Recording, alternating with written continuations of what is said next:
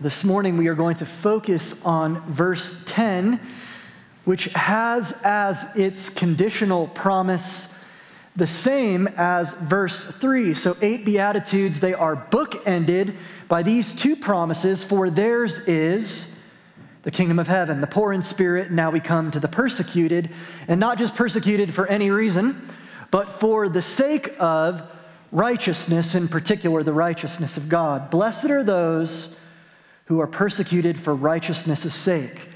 For theirs is, unto them belongs, the kingdom of heaven. So how was 2021 for you? Was it a taste of the kingdom of heaven yet? Maybe a little bit yes, a little bit no. Joys and sorrows, light and shadow, things obviously by God's grace, perhaps not as bad as they could have been, but undoubtedly hurt and pain and loss and grief as well. What about 2022? How do you feel about that? You know, you're supposed to do like a New Year's sermon or something. You just didn't have it in us this year, so we gave it to Rick last week. You're supposed to get everybody amped up, you know, and cheer and rah-rah in the new year, and let's be excited. And I feel like for a lot of us, New Year, what? What day is it? Are you even ready for 2022? Maybe a few of you are excited. You've got some big plans. God bless you if you have a big trip planned. May the Lord be with you in that. Yes. You know, I was asking my wife about this recently, like, are you excited for 2022? She's like, I am, but I just kind of feel indifferent. I feel indifferent as a manifestation of just feeling a little bit tired. I'm thankful, I'm happy, I'm doing better than I deserve, but I'm weary. Any of you feel weary at all? Well, this week as I was studying the Beatitudes, the way of blessedness, not temporary circumstantial happiness, but blessedness, living in Christ, with Christ, under and with his love for you, for me, in these kingdom realities. I was trying to kind of get myself going about the new year. And I came across this quote from a friend of mine, Carlos Garcia, a friend from Albuquerque, and then up here eventually, and he posted this. He said, going into 2022, I want this to be my theme. It's a quote from Martin Luther. The highest of all God's commands is this, that we ever hold up before our eyes the image of his dear and beloved Son, our Lord Jesus Christ. He must daily be to our hearts the perfect mirror. Interesting, mirror, what's reflected, in which we behold not only how much God loves us, but also how well. Bring your worst, 2022. Bring your best, come what may. In his infinite goodness, as a faithful God, he has grandly cared for us, in that he did not withhold from his children, you and me, his dear and only Son. So do not let this mirror and throne of grace be torn away from before your eyes. And I read that and I said, yes, that's what I want. That's what I'm longing for. Whatever's going to come, the good and the bad, the ups and the downs, let my eyes see the mirror of the goodness of God through the grace of Christ, that not only he loves me, but how well he loves me. And even in sorrow and pain and suffering, he is faithful and will prove himself time and time again faithful. He doesn't get tired of you, just like we get tired of everybody. Man, you get tired of the people closest to you, you even get tired of yourself. Some of y'all need to take a vacation from yourself and the voices in your head. God never tires of us. And this is, as it were, the reality of the blessed life, the kingdom come. You know, to channel Fernando Ortega in that wonderful song, just give me Jesus. You know, give me the freedom and the rest of being known by and knowing Jesus, the sovereign Lord of the whole universe, who is also the lover of my soul. The kingdom of heaven. And I think the world we live in, whether it knows it or not, whispers of Eden, whispers of the garden on its soul, the law written on its heart, pines for the same thing, which is why people, us included, spend so much time and energy and effort trying to build up these little mini kingdoms because we too are longing most deeply for the kingdom of heaven, attempts to bring heaven to earth. And there's a lot of good ways to do that. Eating a delicious New Mexican food meal with people you love, good food, good drink, good laughter, that's a taste of the kingdom of heaven. These are good things. The problem is that we so often, and the world without Christ can only make those good things ultimate things. And yet that is the great desire of man. It's a universal truth all over the world in all demographics and all income brackets and all races and ethnicities. People are longing for and searching for the blessed life, the kingdom of heaven, the very promise that bookends the entirety of the Beatitudes. But I know this as well. Nobody wants to be persecuted. Nobody wants to be persecuted, to be weak, to be lowly, to be oppressed and unliked, to be a loser. And as I studied this text this week, the temptation is strong on a weekly basis to make these things other, out there, abstract, the world, those people, when we too are those who need the gospel of the grace of Jesus as much as anyone, his children gathered. Oh man, this is me. Ouch. I don't want to be persecuted. Even for the right reasons. Even for righteousness' sake. I don't want to be persecuted. I don't want to suffer. I don't want pain. I want comfort. I want, Maslow's hierarchy from top to bottom. Not only shelter over my head and the New Mexican food of heaven on my table, but I want it all the way down to, emotional stability, financial stability, and the like. I work hard to avoid persecution. In fact, I'm pretty sure I even avoid talking about my faith and certain relationships for that sake. At times, I don't want to, sorry, confessing to you, I too am a sheep like the rest of you. What else does the shepherd show me?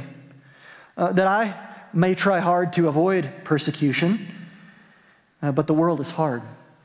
On this side of heaven, long though we may to create the kingdom of heaven, here it is now by the grace of God, but not yet. There still remains death and taxes. The world is beautiful. It really is. So as Christians, we have to be careful, right? Ooh, the world, go away, run away, top of the hill, bury my head in the sand. No, we're to be in the world and not of it, to love it, to make all things new, to be redeemers in this world because our Redeemer has redeemed us. And yet that beautiful world is also broken. So I think we find the kingdom of heaven in our lives, in our relationships, in our needs and brokenness and insecurity and our fears, in the things and the people we so deeply long to fix and change but still can't, even though we read the 3 books about how to do it and it didn't work. The kingdom of heaven seems elusive. The temptation of the evil one then is 2 things. I already alluded to one, flight. Just flee the pain. Flee relationships, flee suffering. Take care of yourself, get yours. It's too much, you can't handle it. And the other option is just as disastrous, and that is to fight.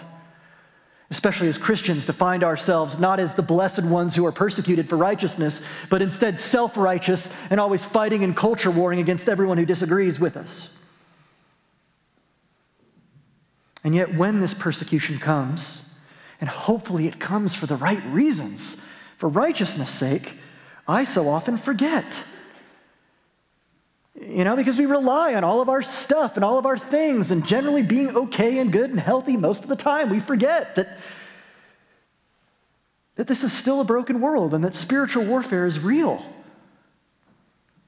It's so funny. I tell you guys this story. A couple weeks ago, we went to Schlotzsky's for a sandwich. That was Pastor John's choice, okay? The dirty Schlotzsky sandwich with that red sauce, and there is nobody in the whole restaurant, okay?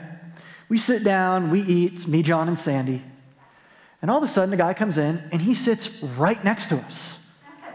Now, I don't want to live in fear in this day and age, but sir, could you have chosen one of the other 19 empty booths? No, right next to us. Then he proceeds to start coughing in our direction. turns on his phone and a video up to volume 11. And here's this guy, and so John, it was our personalities were on full display. John's like, okay, I'm out of here, throws his mask on, safety. Me, full New Mexican, I'm like, I'm about to try to fight this guy, even though I'm really scared, so I'm not going to, and I'm a pastor, but you're doing that like New Mexican flex thing, like why you can't pass anyone on Cerrillos because you might offend their entire family. It's that deal.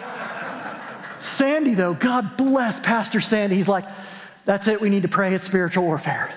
At the Schlotzky's. I was like, oh, Sandy, thank God, you're like a true Christian among us. He was just like, we need to pray. Oh, my Lord.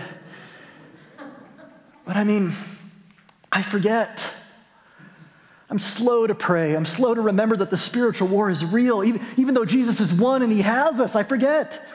Then I start to feel like something is wrong, and that goes in two directions. Dangerous. One, something's wrong with me, but I don't like that. Shame. Then I internalize shame and turn around and blame God. Something's wrong with God. I messed up. God's not here. This hurts and doesn't feel good. God feels distant. And right in those moments is, I believe, where the evil one just has a field day with us. This shouldn't be happening to you. Oh, and I guess God doesn't care. Lies. The persecution will come.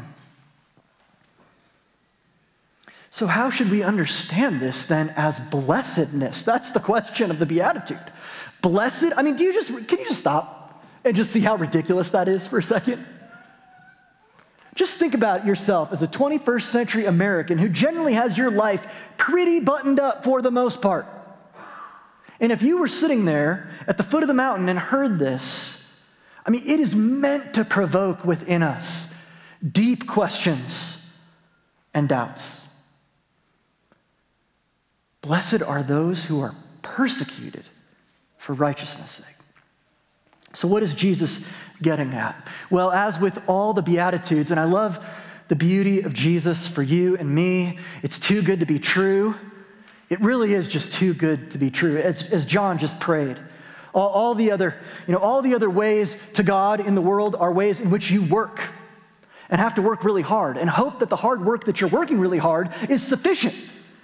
And even if it's sufficient, you hope that you got the right God on the right day who kind of likes you. What is Jesus getting at here as he provokes us with this beatitude? As usual, he is turning the powers and principalities of the world and our propensity to self-protection on its head. Here is a new way. Here is the way of the kingdom. You will have true blessing, true life, true joy, even in suffering, as you are persecuted for righteousness' sake. Even as you come face to face with persecution, you will be blessed. And so I want to see along those lines three things this morning.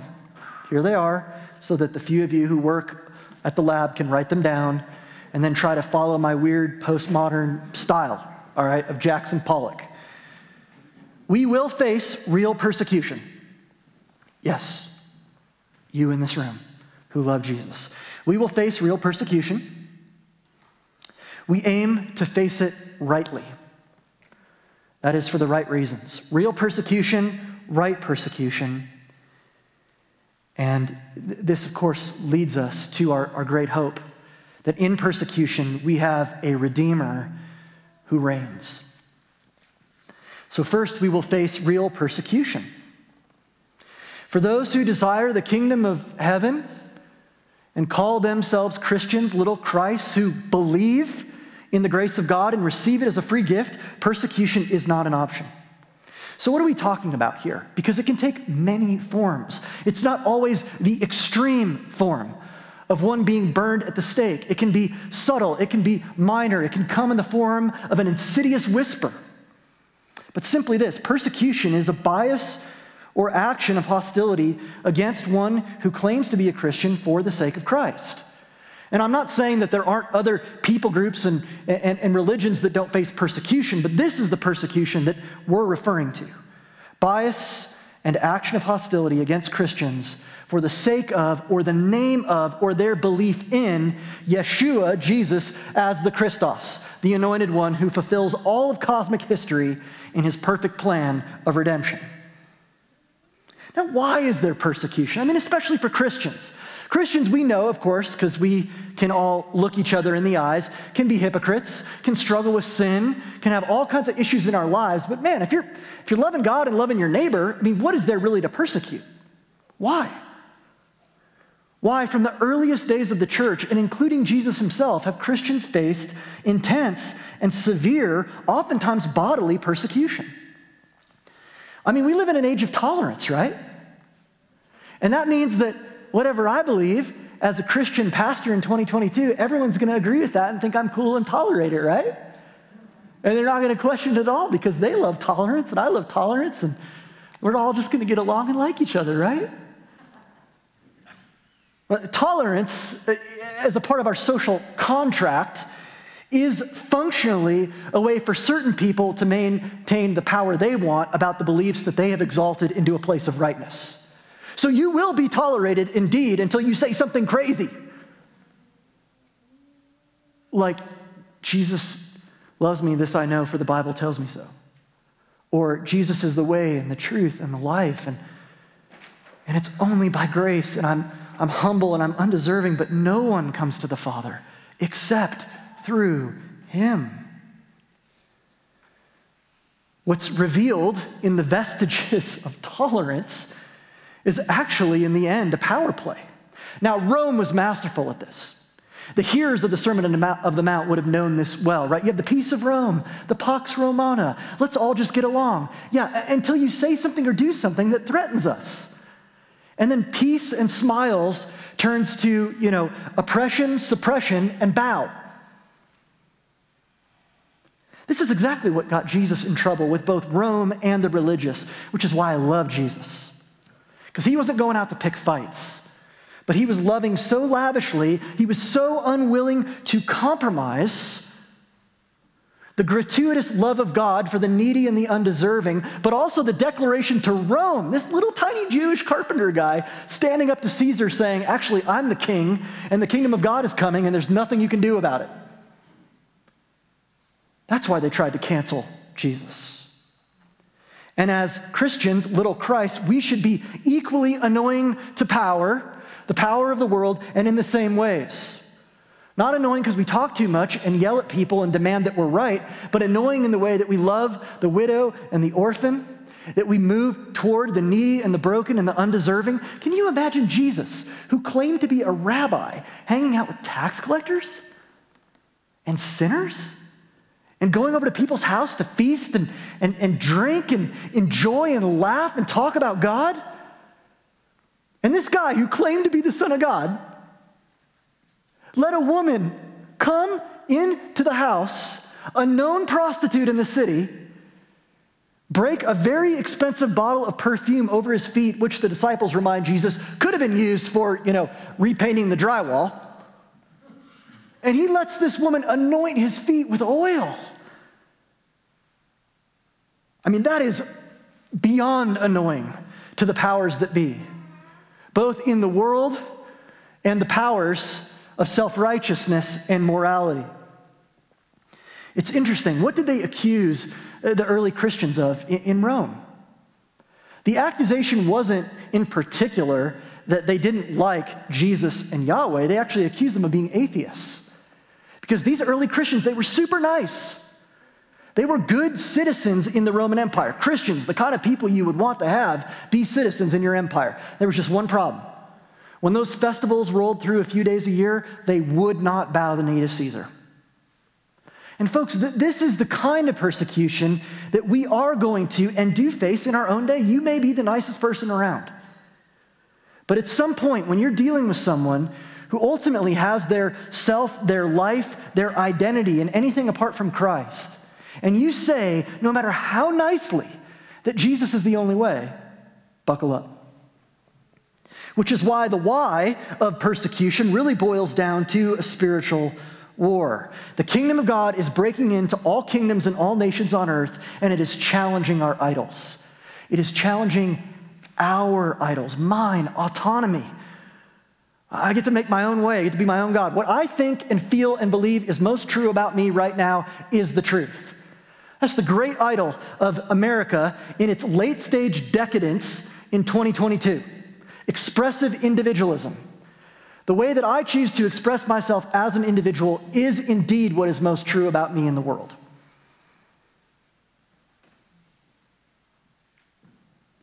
So where do we find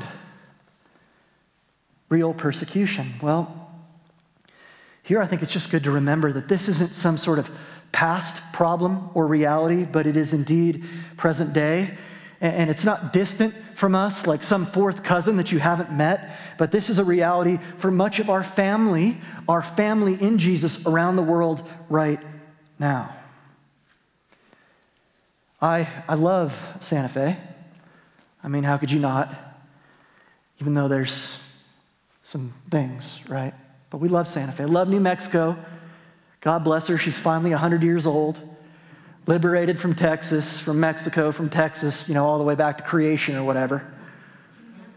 And I am thankful that I was born and raised, by the way, in this country. Praise the Lord, and thank you, Jesus. But we should remember that the solidarity that we share with our brothers and sisters in faith around the world, who indeed, some of whom this morning are having to put their money where their mouth is when it comes to believing in Jesus, that we are a global church. We're a global city, but we are a global church. And persecution is alive and well in our day and age. Now, there are extreme examples, and I would encourage you to read, The Voice of the Martyrs or Fox's Book of Martyrs. Those stories are humbling and harrowing, to hear of families that are drugged to the side of the road, and it's, confess that the state is God and Jesus is not, or you'll die, and they go down dying singing Amazing Grace. Those are amazing stories. But those are extreme examples. Persecution is real for us as well. There's two sides of a ditch here. One side is, I have my life pretty easy, and so there's no persecution. At which point I would just humbly, as your pastor, ask, if you're never, ever persecuted for righteousness' sake, that may be the Lord shining the light on another problem. But the other side of the ditch is that everything is persecution. Your opinions are persecution.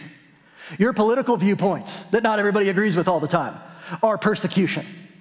And that's not at all what the Bible is talking about. So it's real, but it's neither of those things. In that sense, then, we should expect real persecution for righteousness' sake, primarily because God's word tells us so. Now, Paul's writing to Timothy, young Timothy, church in Ephesus. He's a young pastor. He's got a lot of insecurities. I don't relate to him at all. Very glad he's in the Bible. And Paul says something to Timothy in 2 Timothy chapter 3. He says, Timothy, look, I was persecuted in Antioch and Iconium. They tried to stone me to death. The religious people tried to stone me to death because they didn't like I was preaching the freedom of God's grace and the way of Jesus. But they also tried to kill him because he came in and disrupted several economies that were built upon and predicated upon the building of these little idol statues. And Paul goes, you don't need statues anymore. You have a direct relationship with God the Father through the one and only mediator, Jesus the Son. And Paul says, the Lord rescued me every time. Doesn't mean there wasn't suffering or pain. It means God was faithful. And then he says these words to Timothy. He says, everyone who desires, everyone, and this letter is being read aloud to the church. Everyone who desires to live a godly life in Christ Jesus will be persecuted.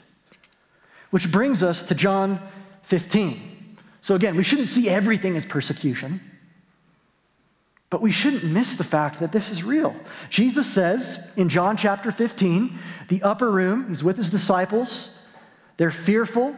They don't want to be persecuted. They still think he's going to be the king that they expect and overthrow the empire. Here's what Jesus says. A servant, a doulos, a slave, is not greater than his master. If they hated me and persecuted me, they will you. And I think it's hard for us to grip that. Because it's hard for, Christians in general, in this place in general, to be losing power. We've held power in some way, shape, or form for a long time. And yet, are we foolish enough to think that if we come and preach the way of the cross of Jesus Christ in the face of Nimrod and Caesar and Babylon, that everyone's just going to be cool with that? And there won't be persecution? And I love the fact how we all wear these like little crosses around our neck. Some of y'all have some really pretty ones. A little cross, a little gold cross. I've seen a few big ones and there's like some back issues, so be careful, all right? But this would be no different than if you were just wearing around your sweet, pretty little neck, little gold-plated, little diamond-studded, pretty little electric chair. Isn't that cute? Oh, well, come look at my new guillotine that I got from Maloof's. I mean, this is the scandal of the cross. This is the scandal of grace. This is why Caesar and Babylon cannot abide by the cross. That you completely need God's help to be saved, and he has completely done everything to save you through his death and resurrection, and that's it. You don't bring anything. You don't add anything. You don't make sacrifices. You don't bow before the state. You don't put your stuff on the altar and hope it's good enough. It's already good enough. God's already satisfied because he didn't withhold his son. And I see this in my life. They say about millennials that they're the generation of narcissists. That's probably true. And it's probably not, because every generation is dealing with the same stuff, which is a heart that is sick with sin. But I see it in my own life that there's so much cheap grace, so much easy believism. I read the words of Jesus, take up your cross and follow me. And with this 8th beatitude, we should allow that to challenge us again. We will face real persecution. And that is why we aim to face right persecution. Persecuted for the right things, Jesus says, for the right reasons, for the sake of righteousness, the sake of the righteousness of God. This is a huge word, righteousness. The character of God revealed as holy and perfect and righteous, and his covenant justice, his truth in action to bear upon the world. Righteousness. Perhaps it would be good to just consider for a second what it is not to be persecuted for righteousness' sake. The first thing it's not is you and me being jerks, or demanding, or needing to be right, or super spiritual, or extra religious. It doesn't mean a lack of mercy for the sake of, quote, the truth as we understand it so perfectly. Not majoring on the minors. Basically, it means never going online to have another debate again. What's interesting about this persecution for righteousness, and I think a caution to us as God's children who are not gathered. Let me be clear, we're not being gathered here to just be hammered with the law. No, there's God's grace in this. His kindness leads us to these warnings, to repent of our own self-righteousness, so that we don't become some kind of self-righteous holy huddle while all those people out there need to, get fixed, and then they can come in. You see, you have to understand the Pharisees themselves. They certainly thought that this beatitude applied to them. They were the ones who were being persecuted for righteousness' sake. And they were about 1,000 times more religious than the best religious person in this room. They were striving to keep every one of God's laws, and they added laws to the laws, and then they strove to keep those laws, and then they were very quick to point out when other people were failing to keep those laws so that they were the ones who could bring in the kingdom of heaven. Now hear the gospel. Jesus says to them, not in a cruel way, but in an honest way, you are whitewashed tombs. The outside is as clean as it could be, but the inside is death.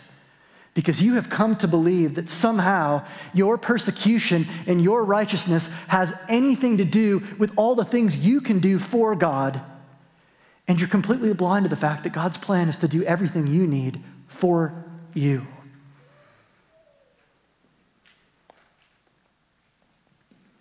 That's why in our day and age, as one scholar puts it, Robert Farrar Capone is a brilliant New Testament scholar.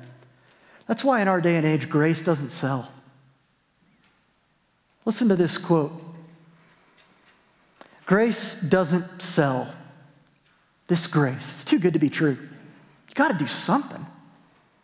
You can hardly even give it away because it works only for losers. This is why when the gospel spread across the empire, it spread with fire and fervor among those who knew their need, who knew their weakness. It only works for losers, and no one wants to stand in their line. A world of winners will buy caseloads of moral advice. Go see how big the self-help section is at the bookstore. Grosses of guilt-edged prohibitions. What can I do? What can I not do? How far can I go? All that. Skids of self-improvement techniques. And whole truckloads of transcendental hot air. Sounds like this guy's visited Santa Fe. But it will not buy the free forgiveness of God. It will not buy the free forgiveness of God because that threatens to let the riffraff, those who are deemed unjust, undeserving, lazy, and weak, into the very riches of the supper of the Lamb. So to be persecuted for righteousness' sake, here's what it means for us. This is our goal in 2022, that we would only ever be persecuted for the gospel. Let the gospel be the only thing that offends. You're welcome to have your opinions. I know you've read a lot of articles. I know you think you're really smart. Me too. That's great. That's awesome. Wonderful. Praise the Lord. But when it comes to us living in the power of Jesus by the Holy Spirit in this city and in the world, let the gospel be the only thing that offends. And when it is only the gospel which has reached us that is offensive, Paul says, this is like pouring hot coals on the head of the enemy. Because if this gospel is too good to be true, then we are, in the story that Jesus told, we are with those who have been loved much, and therefore we love much. And we love in ways that should make our world simply go, who are these weirdos? Honestly. What child is this? What God is this? What Savior is this? That there are people who have achieved and those who have not, the rich, the poor, ethnicities, backgrounds, all gathered together saying, I can't save myself, but Christ has saved me, and now I want to go live my life under persecution because I know that in that is the blessing of the kingdom of heaven. Perhaps this is what helps us answer the last question. What does it mean then to live with a Redeemer who reigns? How can we be encouraged and challenged with this reigning Redeemer, Jesus Christ? What does it mean that when persecution comes for righteousness' sake, we can face anything because we're free? Like, you're so free. Whatever happens in the news, whatever happens in the city, whatever happens in your life, you are free because of Christ. What does it mean then to live under the rule and the reign of this Redeemer? Another way to ask the question is this, and now it gets really radical, even more so than your bedazzled, electric chair. What do we do with our persecutors? I'll tell you what you do, because you're smart and you're crafty and you know how to lawyer up. And I see a few in this room who could win it every time. If you are persecuted by somebody, you better start planning your vengeance now. I mean, you've made the list, right? Here's the 48 reasons you're right, and the equal 48 reasons they're wrong. What do we do with our persecutors if the gospel of this grace is true and it's too good to be true for us? What does it mean to our persecutors that it would be too good to be true for them? And this was the kind of stuff that made the religious people pick up stones to kill Jesus. Listen to this, Matthew 5. You've heard that it was said, love your brother and hate your enemy. Obviously. What kind of idiot are you, loving your enemy? You can't do that. You're going to get hurt. You're going to get hurt if you go out there and start loving your enemies. No, Jesus says. I tell you, love your enemies and pray for those who persecute you. Don't plan your vengeance. Fall on your knees, bow before the king, and pray. And in that is the power. Romans 12, the Apostle Paul, after giving this magisterial vision of just the scandalous power of God's grace, he says to the readers, bless those who persecute you. Well, now it's worse. This is getting stupid. Because it's one thing to pray for the people that are persecuting you really quickly, under your breath, grumbling. It's a whole other thing to say, not only do you not deserve my love, but you are a persecutor of me for unjustified reasons, and I am going to bless you. In your persecution to me, I am going to give you a gift. Oh, you're persecuting me? Cool. Here's a gift card. Why don't you take your wife on a date night? What would happen if we lived like that in the power of the Spirit of God? What would people in the city do? They wouldn't even know. They wouldn't have category for it. Colossians chapter 3, Paul writes, forgive as the Lord forgave you. Pray for those who persecute you. Bless those who revile you. Forgive as the Lord forgave you, not because you have deemed a person worthy of those things, but because we know in our unworthiness that it was Christ himself who was persecuted for us to the very end. And in his persecution, not only do we find the forgiveness of our sins, but the purpose and the power that we need to live this blessed life. Which is why in 2022, we come back to the first quote. Do not let this mirror, the mirror which lifts our heads and points us to all that Jesus is for us and now through us for the city, do not let this mirror and throne of God's grace be torn away from before your eyes. For blessed are those who are persecuted for righteousness' sake, for theirs is the kingdom of heaven. Let's pray. Jesus, thank you so much for messing with us. Thank you for messing with our own love for power and comfort and self-protection. Thank you for making us the ones who wear around our neck, as it were, instruments of death, because in your death, you put death itself to death. And in your death, we die to sin, and we are born again to new life by your Spirit. If anyone is in Christ, he is a new creation. And because of that, because we are connected to that power, your power, Jesus, by your Spirit, would you make us the radical, the wild, the scandalous ones, for which there is no earthly category among powers and principalities? Make us the ones who bless and do not curse, who pray for our persecutors, who forgive even as you have forgiven us. Lord, our only hope to do that is the power that only you can provide through your word, through songs, through prayer, through the feast that we come to at this table. Jesus, I pray as we come to your table that by your Spirit, you would connect us in a real spiritual way to the reality of all your promises. Lord, would you maybe even put some people on our minds who have been persecutors? How might we creatively seek to bless them? It almost seems too good to be true, but so it is with your love. Father, you did not spare your own Son. That's how deep your love runs for us. May we taste and see how good it is as we come now. In Christ's name, amen.